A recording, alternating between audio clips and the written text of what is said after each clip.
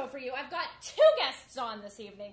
Now, the first guest is a close friend of ours, a friend of my father's, known him since I was, I think, born. The wonderful Dick Blasucci. Now, Dick Blasucci was one of the writers of great shows like SCTV, Mad TV. He even wrote for The Muppet Show. He's won 2 Emmys? 3 Emmys, I think. I'll ask him later. I can't quite remember there. 2 Emmys. And wanted to have him on the show from the very, very beginning, but he was like, no, I won't do it. So, my second guest helped me wrangle Dick in. The wonderful Will Sasso, who worked with Dick on Mad TV. Now, before I bring both of them on stage, I want to show a clip of SCTV, and then we'll get the show rolling. The crowd is literally buzzing with excitement as Mr. Rogers, representing Bill Buckley's team, enters the ring. Oh, look out there, Fred. The slender chap's not used to this sort of fare. Tonight, he prepares to face the heavily favored Julia Child, the French chef, if you will. More about that later. But first, let's take a look at both fighters in their respective corners as they prepare for the upcoming bout. There's Child, cool and collected, obviously in shape and ready for this fight. But what about Rogers? Experts have questioned, myself included, his ability to participate in so physical a sport. Some going so far as to cast aspersions on his manhood itself.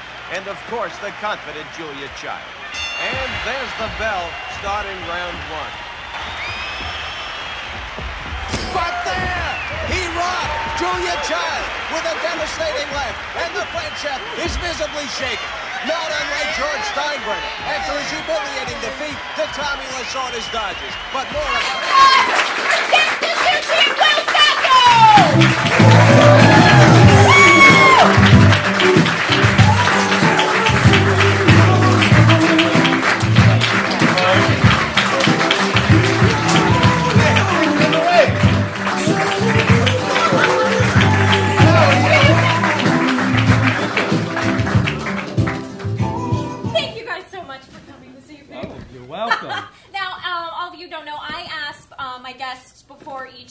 What their favorite candy is, and Dick, you said yours was? Three Musketeers. Three Musketeers. And then Will, you said?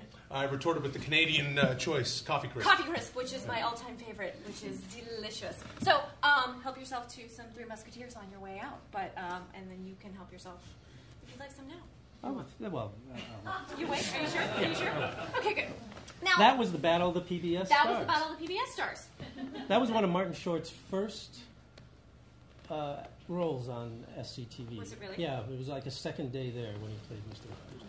There used to be a show back in the day on the networks called the Battle of the Network Stars, where they'd get all the network stars of their primetime shows and do these sporting events that they shoot out at Pepperdine University.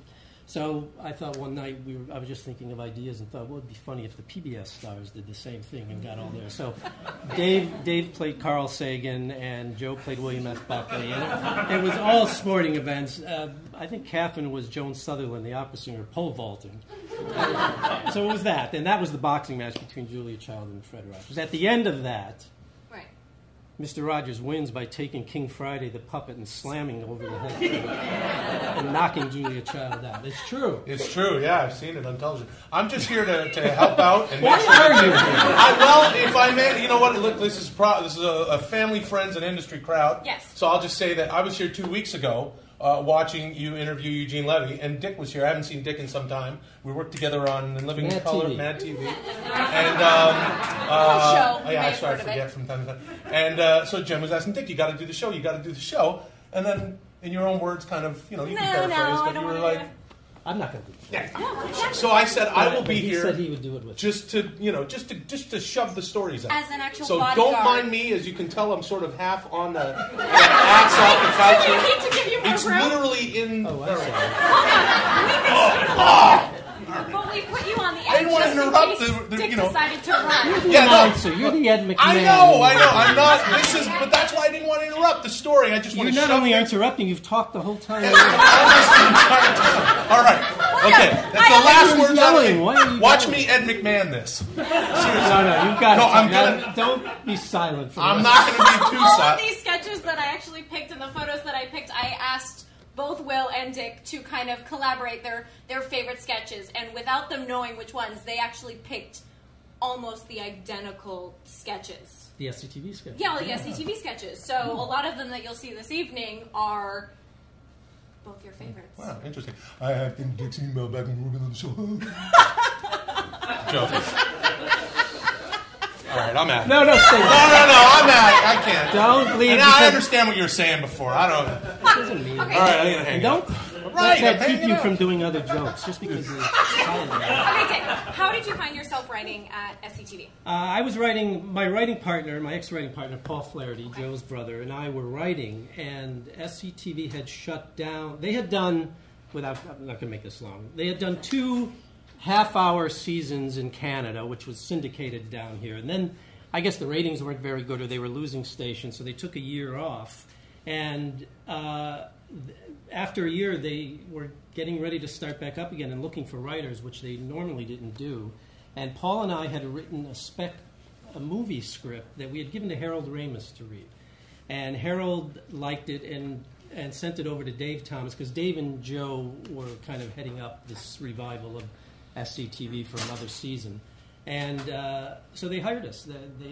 Dave read the script and liked it and thought they'd hire us. And Paul and I really hadn't had any paying writing jobs yet, but that was our first real. That was your first real writing job. Right. I came in the last season. We did 30 minutes, and it was the same season Rick Moranis joined the cast, and that was the season that we. Because it went SCTV, then it went SCTV Network, and then SCTV NBC. Well, it was all NBC bought the show after the third half-hour season. They bought it, and then it had different names, but it was a 90. It went from a 30-minute to a 90-minute. Right. And what was the transition for you from being writer to actually becoming head writer?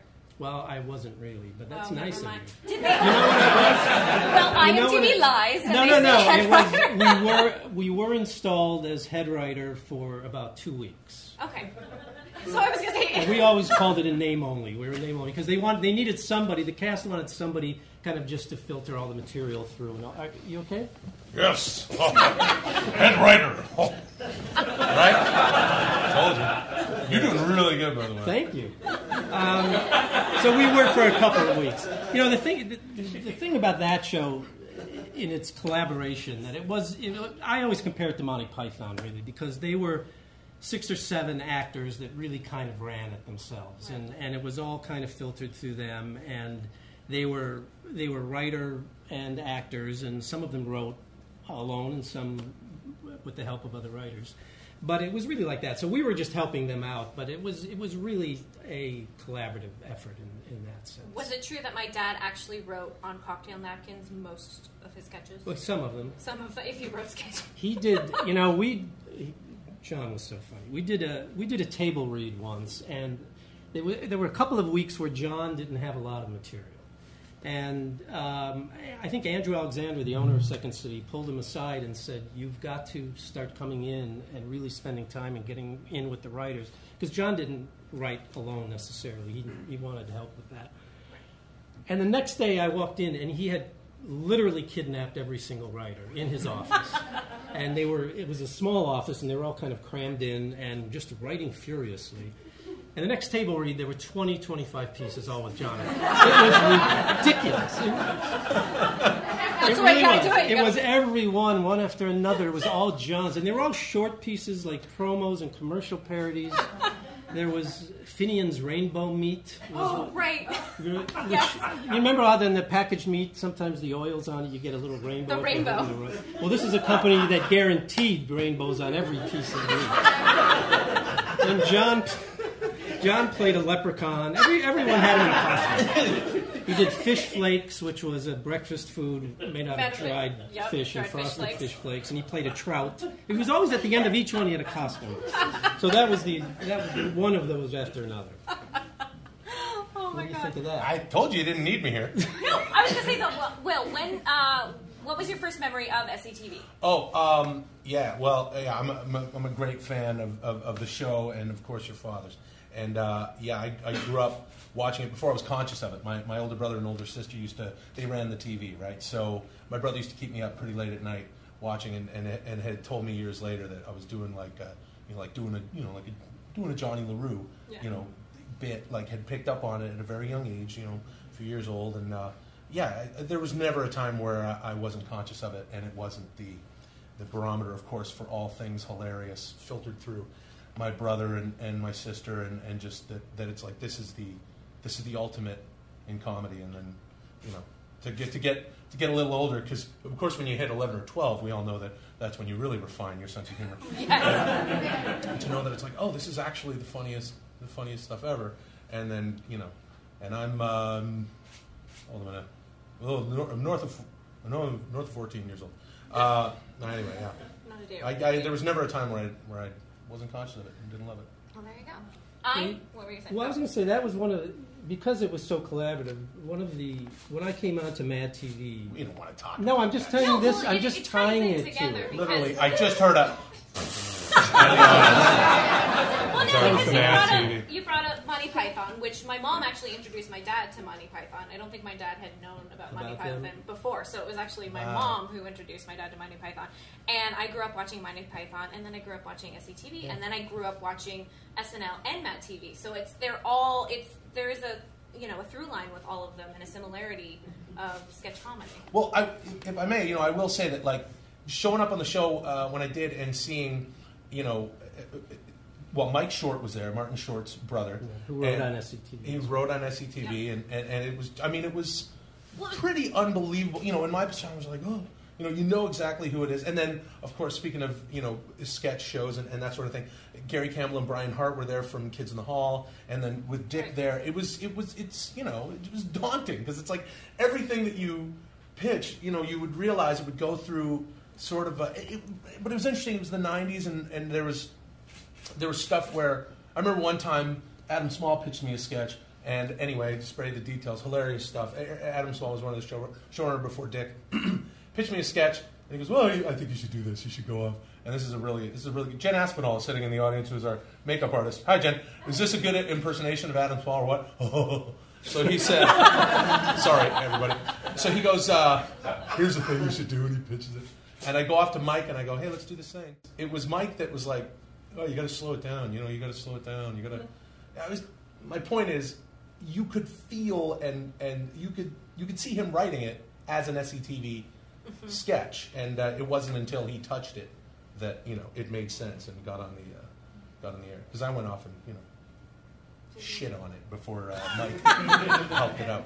Well, there you go. Go ahead. No. I'm not going to say. No, you can say whatever you want. I was going to say I could go show some photos right now. Yes. Because great stories come from photos. Absolutely. Okay, I'm gonna. They do, I swear. These are actually some of my personal photos that we have that my mom either took, or I think a couple of them you sent. So Dick, just kind of when you see the photo, spew out as much information as you can about it, if you can see it. Yeah, I can see it. I've also, and then we'll.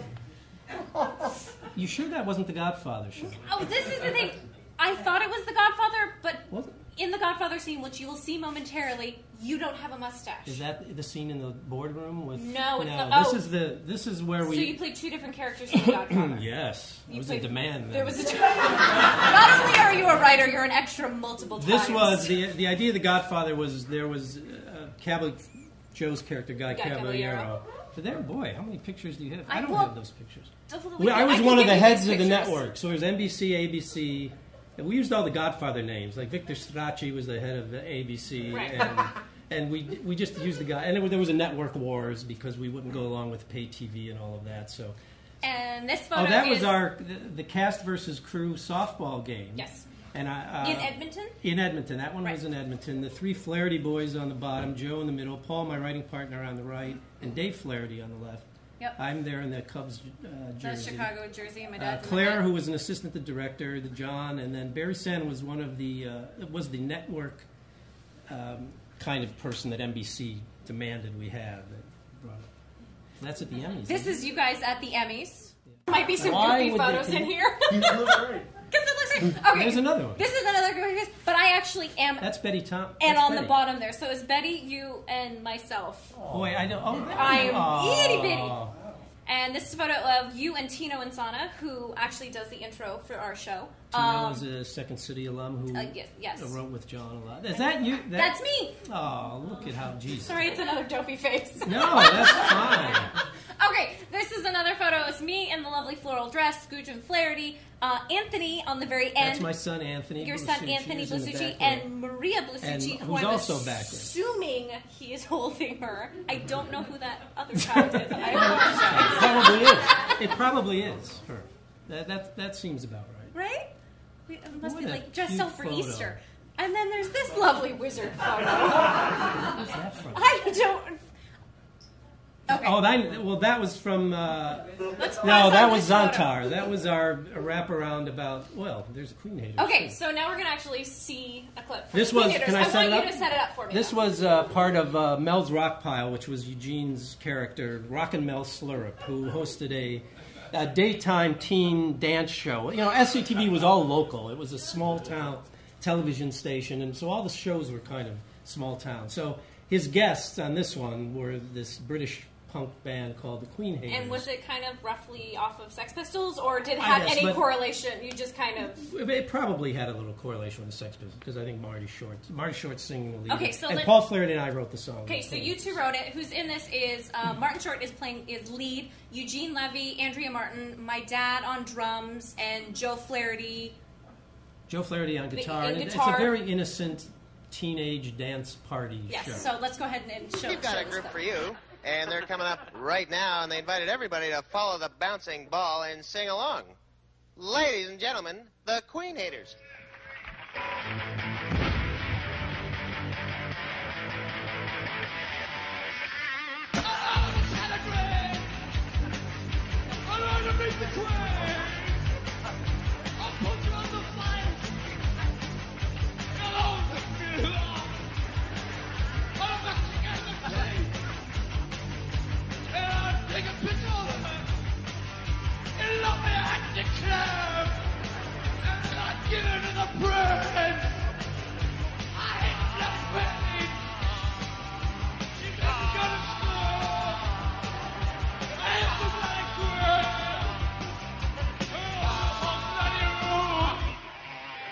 I love that one. I'm so glad that you sent that one saying, I "Oh, could just this be a watched it on possible, YouTube, so I possible know clip?" too. Which is very different from you were actually in a band in high school, correct? Called the Ravens. Ravins, Will. Because it's different. INS. Well, like the Beatles, B-E-A-T-L. That's right, the Byrds, not the the insect. Beatles. The Birds was B-Y. The Ravens.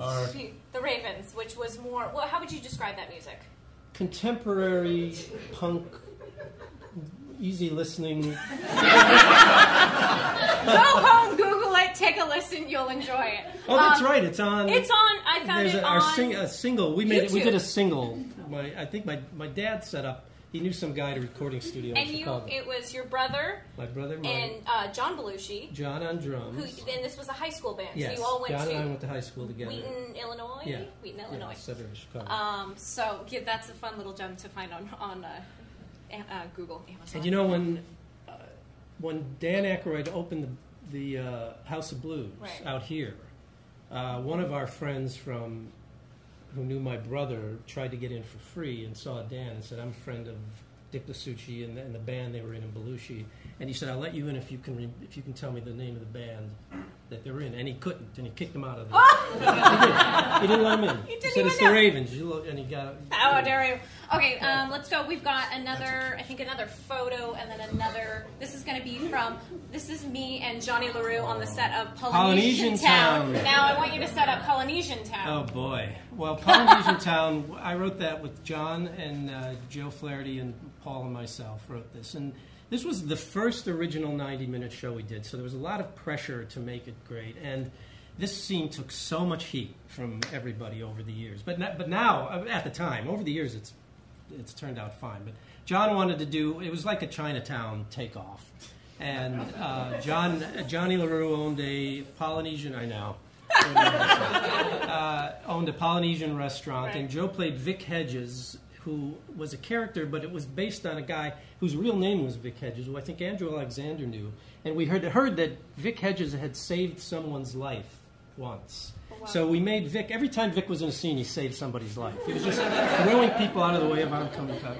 So in this one, he does too. He saves John's life in this. But and then it was the premise that he thinks that he hires the musical guest, Dr. John. He hired, thinking it was Dr. Don. Yes, he thought he was getting Don Ho. John Ho, but he actually got Dr. John. And it was Dr. John. And Dr. John still talks about this scene. He mentions it in articles. Now, the clip that I have, the clip that I have actually is a clip with you. Oh, I was playing Chuck, who worked at the piano. Yes. Yes. So this is a small taste. Why are you playing almost? Because I want people to see the stuff here. that you wrote. This is what I'm here to help. And this is the process. You write stuff, you put yourself in it. Okay. This is interesting stuff. I'm a restaurant. My name's Johnny LaRue. I'm a restaurateur. And I've opened restaurants all over this great world of ours. I opened a Polynesian restaurant once. After a bad experience, I swore I'd never go back. But here I am, back in Polynesian town.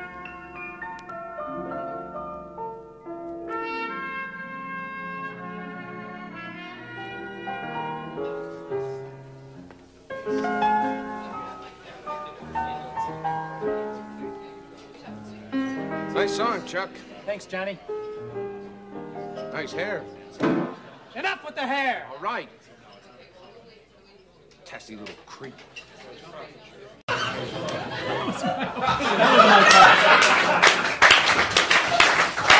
watch this clip over and over and over again because I love how you're on the verge of laughing, but not. I was always on the verge of laughing. I make an appearance at the end too to kind of wrap up my character. Right, but I liked this little bit, so I'm sorry I didn't. Show the. But you liked writing a lot of stuff for Johnny LaRue. How did Johnny LaRue's character come about? Well, John was doing Johnny LaRue back in the old half hours before I joined, but we wrote Johnny LaRue's isolation tank, which was his version of those deprivation tanks where you sit in the water.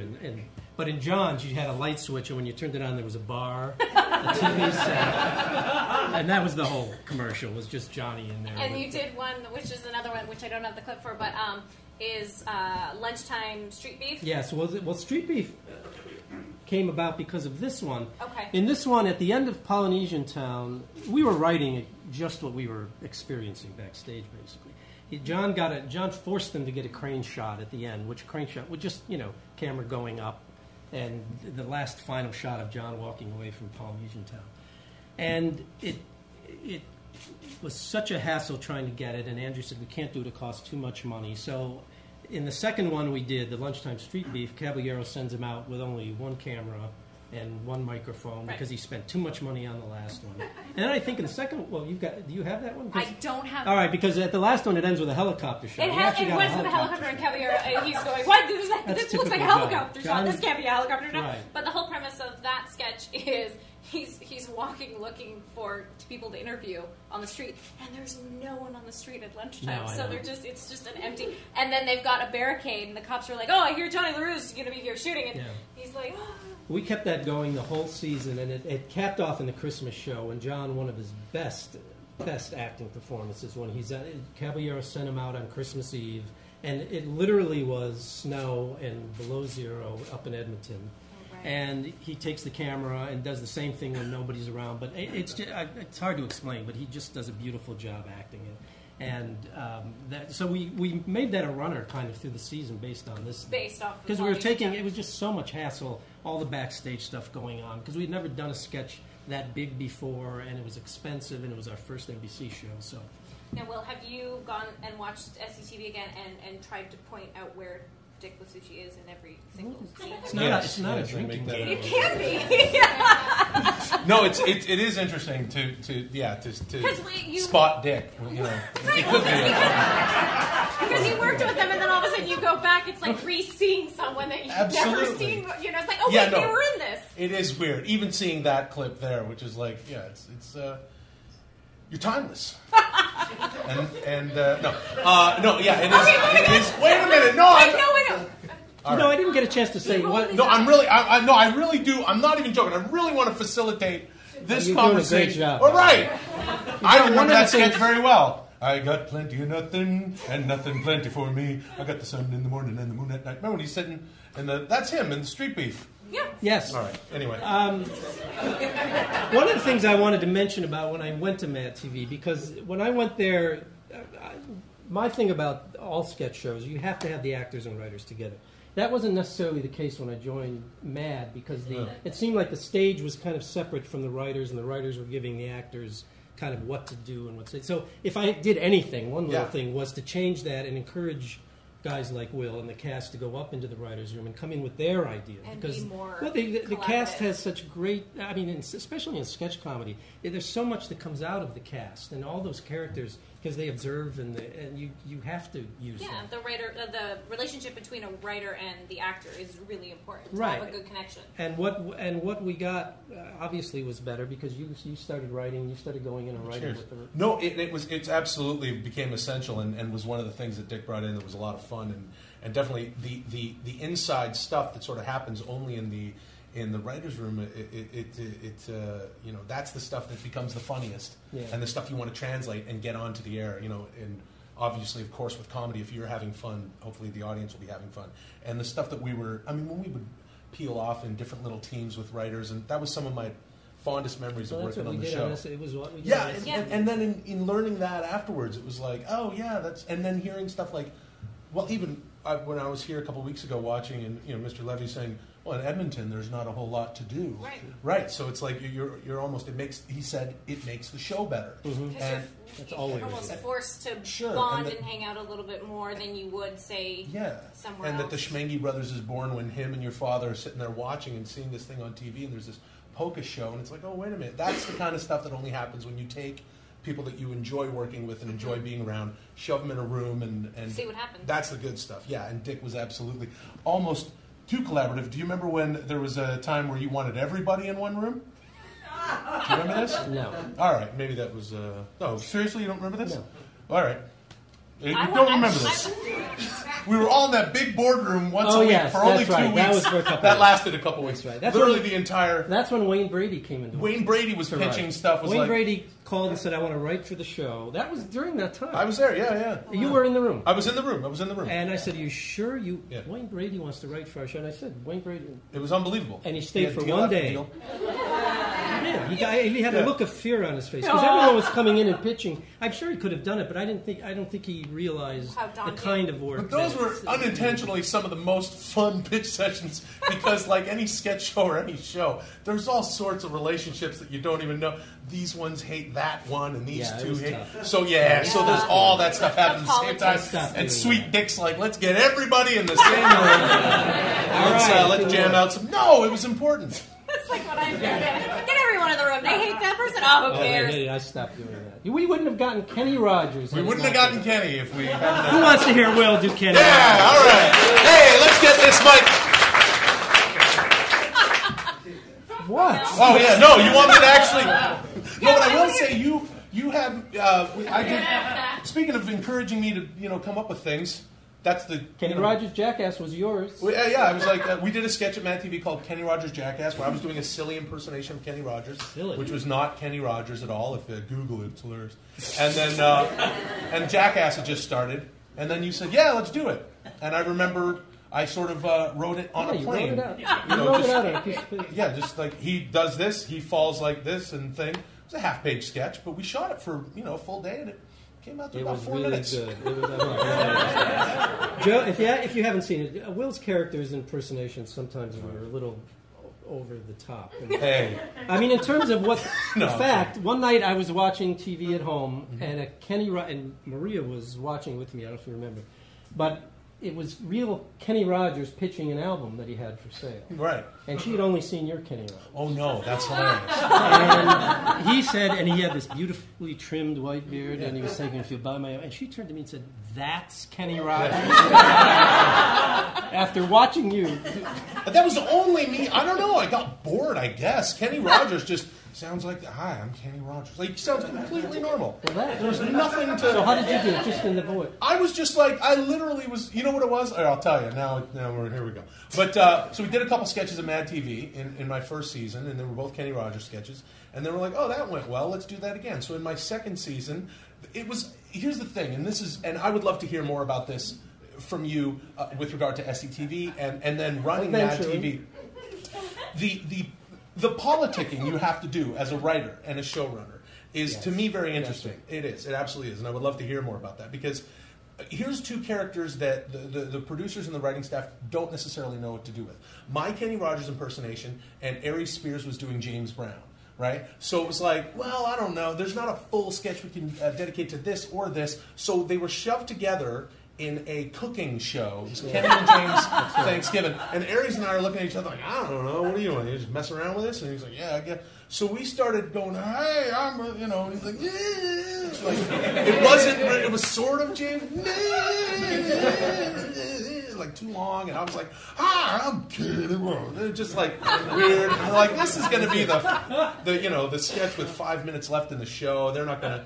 So we just messed with it, and then I'm like, oh, that's fun. So then for the next 5 years, I just made him weirder. Well, there you go. Like he uses to have fun, and that's. But how do you do that when it's like you've got to take? And I wonder if this would ever have happened at SCTV, where here's something that one of the performers wants to do, or there's an MO from the network. It was no MO from the network. You're in Edmonton. Marty's Jackie Rogers Jr. character was one that the cast and writers hated. I mean, that was hated. One of my favorite. Well, ours too. We started it with hysterical. It gets weirder and weirder as it goes along. They hated it. They hated it, and it got. But they never stopped it from going on. It got to the point where they would say, we have a Jackie Rogers scene to read around the read through, and they said, don't, just go shoot it. They did. Oh, wow. They just had us go shoot it. So we don't have to hear it. Just we trust you. Just go shoot it. Just do it. That's amazing. And then Andrew would say, "You sure you want to do that, Jackie?" It was fun. They were great. It was fun. It was okay. I've got another clip. Godfather. Oh, good. Which was another one. The Pavarotti scene. Is this the one with Joe and John? This is the. Yes. This is Johnny. That's the photo, but the clip that I have is him singing. Oh, is okay. John was playing Johnny Pavarotti. And he went to see the Guy Caballero, who was at home as the Godfather. They went to see him about that Leonard Bernstein wouldn't let him in the new war opera he was doing. So he came to Caballero's daughter's wedding. Played by Andrea Martin. And he sang. We had him sing sing a little tune. A little tune. So let's watch this clip.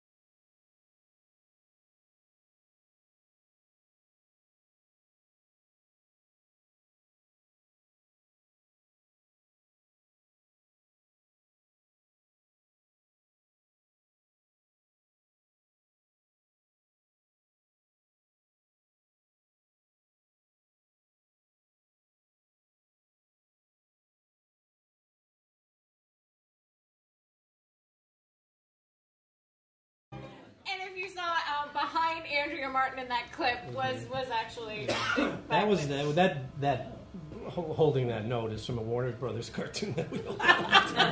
Let's pause on this clip. I always wanted to know. I love Scrooge, and every time I saw this movie as a kid, I always loved that you were in it. They cut out all my lines. I always in this was movie. wondering why you were silent the whole movie. They cut out we had a scene in the boardroom. I was one of the network executives. And by the way, in this, so Dick is actually with the straight tie behind Bill Murray on. And you know what happened is they went so overshoot. They were 2 weeks, and I was working at Castle Rock, and we were working on another show. And I said to, how did you get Richard? Bill called me. And said, there you go. I told the people there that I have to leave. I had to leave the next day. Mm-hmm. And they said, no, we're going to finish up. Don't worry. Well, they didn't finish up, and I was standing right next to Bill. And I said, I have to go, and they finally said, just leave. So in the wide shot, I'm not there anymore. I was wondering. I'm gone. Because it always seemed so, it's like, you were there, but it was so awkward that you were there. I could not stay an extra day. I didn't have any lines. They cut my Oh, lines. come on. It's one of the most classic Christmas movies of all time. It's not always about you. Let's rip Your to lines. I think the next photo I have. Brilliant writing. You want more lines? I'm sorry. I'm here to help. Jeez. Sorry, Jen. What is that? This is actually the sketch that I did when I came to Mad TV. Oh, that's right. Back You have from- it? I have it, and this is just a video clip. Jen I is in actually it. don't have the whole clip because it's really long, and you just see half of my face the whole entire time, and I sing in the beginning. I'm a not a camp counselor, camp kid. Camp Kid. Wasn't Stephanie... Stephanie Weir, it was in it, which is actually who I'm hugging right now, making a weird face is Stephanie. But when I moved back from Chicago after working at Second City in the box office there, I remember sending out all my resume and headshot and everyone that I knew. You were like, oh, hey, let's get you on Mad TV. Yes, and I was like, oh, of course. that was fabulous. So I had so much fun doing this sketch. And I love this photo because it's just smelling my hair. Is that, do we have a part of the scene or no? No, Just we the- don't have a part of the scene. But you Mad can Google TV it. is not available on DVD, so it's No, impossible it to never get will that. be. It never will be, really? Yeah, I doubt it. That's Okay. me. Buried under And Will as the Cowardly Lion. And that's Brian Hart, the Brian writer Hart, the that aforementioned. Also. Now, what sketch was this on? Well, it was one of our. We did a couple of Wizard of Oz sketches. Yeah. That was. I don't know if that was the first or second one. Was it? Which one? Jen Aspinall. Jen did all Aspinall. the- She did the Which did one all was the it? cos- first one? Incredible makeup by our hair, makeup, and wardrobe. Emmy winning. They won Emmys. on the show. That's the correlation, like with SCTV and Mad TV. It's like the makeup and the wardrobe were phenomenal. I know. So it was like there's know. such a parallel between was it an easy transition going from writing from SCTV and then you did Tracy Ullman. You did a whole Right. Tracy Ullman, The Muppets, Right. and then Mad All TV. kind of sketch related. It was all really, in a sketch-related way. shows. You know, Tracy The Larry was. Sanders Show, which is you did One season. I one did the season, first season, yeah. which is my brother and our favorite show. ever. Really? My brother, I think, on his Twitter account says, "Why is there not one more?" Well, you know. I'm gonna ask. Okay, Chris no, Kennedy. Chris Kennedy. What's your question for Dick? Because you have. I Well, might don't have. put the guy on the spot. No, he No, it's said not he on the was. spot. It's all right. What was the question? No, what The you question were- was Well, that's on your what we're Twitter. asking. You said, Oh yeah. Hold on, I gotta read it. We're all trying to get the best stuff out of you here, Dick, tonight. You know. Yeah, I got one in the back here. I'm excited to be here myself. This is an honor. Gentleman Oh, in the back who I do not know. No, I said I just wish they would do one more season of the Larry Sanders. One more season? Yes. Yeah, that'd be nice. But So- that was not a Well- question. I guess that's just a statement I have. Yeah, that's. Yeah. But say it as a question. Say it though. as I a wish they question. did one more season of Larry Sanders. Will they do one more season of the Larry Sanders Show? I can put a question mark at the It end. would be odd, though, wouldn't it, to go back? Actually, it would be kind of fun to go back now. And That's what they're have doing the now. Is they're reinventing everything. Yep. Return to the Larry Sanders Show. That's a great title. Although I don't think anyone's speaking to each other anymore. So that might be, that was. There's that whole dynamic. Get everyone in a room. Maybe That was a they'll like great. each It other was a again. great show. It was a tough show to do, but the product was so good. Those guys were so great, and working with Rip. You know what? With Rip Torn, Right. who was a great actor and played Larry's producer, Gary Shandling's producer in the show. I liked Rip because he was honest, and if he didn't like something, he didn't like what the writers were doing, he would say it, which I appreciated. But when he did start getting wound up, he loved your dad. Right. So every time he'd start, I'd say, "I just talked to John Candy last night." And I had. And that would stop him. He'd go, "Really? What did he say?" And I said, "Well, John's doing fine, wants to know how you are." And it would get him completely off yelling at me for one of the... And he liked fly fishing, too. And I think I'd mentioned Chris Guest or somebody's name who liked fly fishing. And he'd immediately get off what he was thinking of in terms of screaming. Heat off of you. And onto talk about something that, and he else. was perfectly fine. And then he was we went our separate ways. He was great, though. I liked him. I liked working with him. He was really terrific.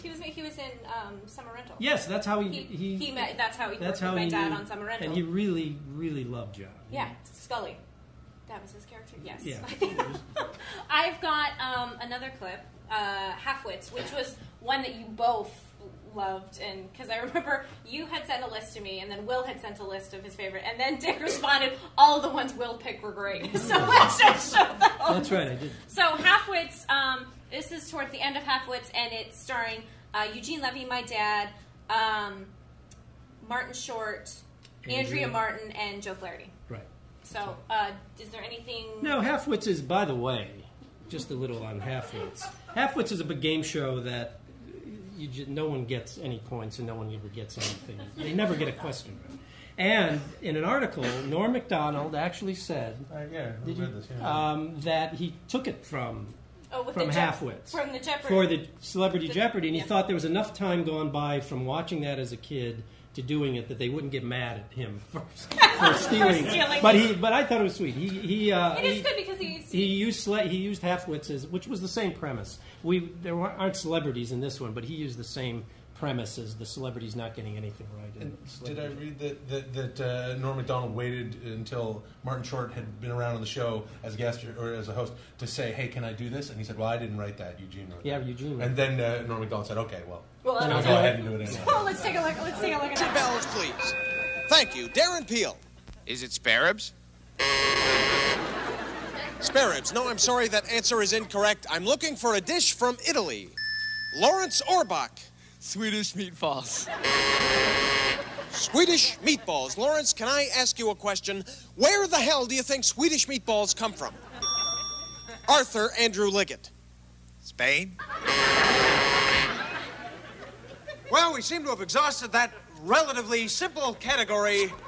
So I tell you what I'm going to do. Instead of going into a third week with this particular group of contestants, I'm going to pick a number from 1 to 10. And the contestant that comes closest to that number, I will personally declare the winner. A number from 1 to 10 will start with Darren Peel. 12. A number from 1 to 10, Blanche Ray. That's what I was going to say, 12.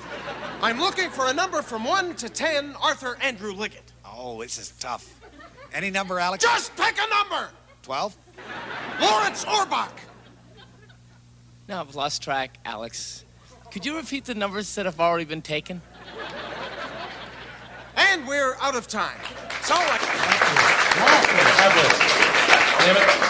Halfwits. It's one of You know, at the top, Gene comes out and thanks the announcer, says, "Thank you, Johnny Ola." Johnny Ola is one of our many Godfather references on SCT. He was Hyman Roth's right-hand man in Godfather 2.